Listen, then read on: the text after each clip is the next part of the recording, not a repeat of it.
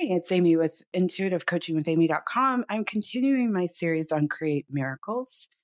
And this one I just want to touch on because I did talk about it a bit in the last podcast, but I feel like I need to say it.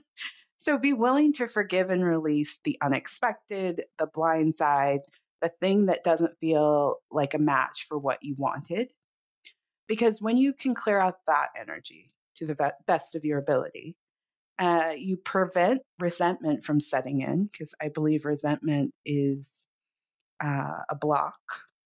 I can say that, a block or counter to the energy of miracles.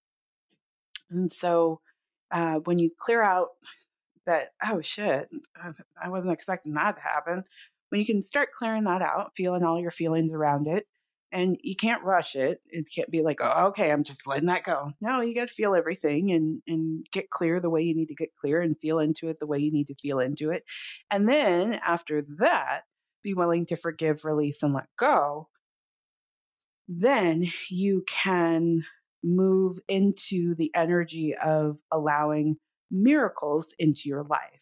So you're going to notice any anger that you're carrying in the background of your experience. And as you're ready, let it go and be mindful of just pretending, oh, it's fine. It's fine. It's fine. Right. Be really mindful of that, because if it's not fine, it's not fine. And that not fine energy, it's okay to, it's okay, but it's not a match to miracles. And so it's not just flipping it around and saying, okay, it's fine, it's fine, it's fine. You actually have to look at that energetically so that you can feel good.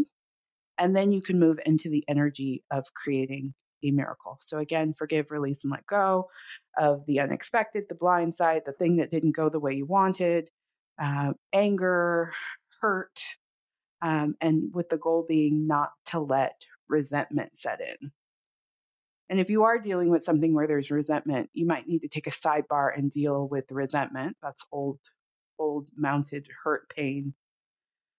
Resentment's actually like a cocktail of feelings. Oh my gosh, I totally want to talk about resentment now. And my spirit guides are, no, stick to the time frame. Okay. Thank you so much for listening to the show. Look up resentment and you'll see it's like a cocktail of feelings that you have to pull out and look at and work on.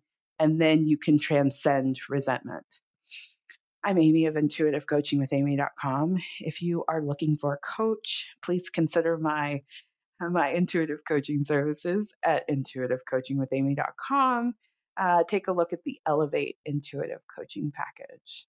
Thank you so much for listening to this show. I look forward to connecting with you on the next. Take care.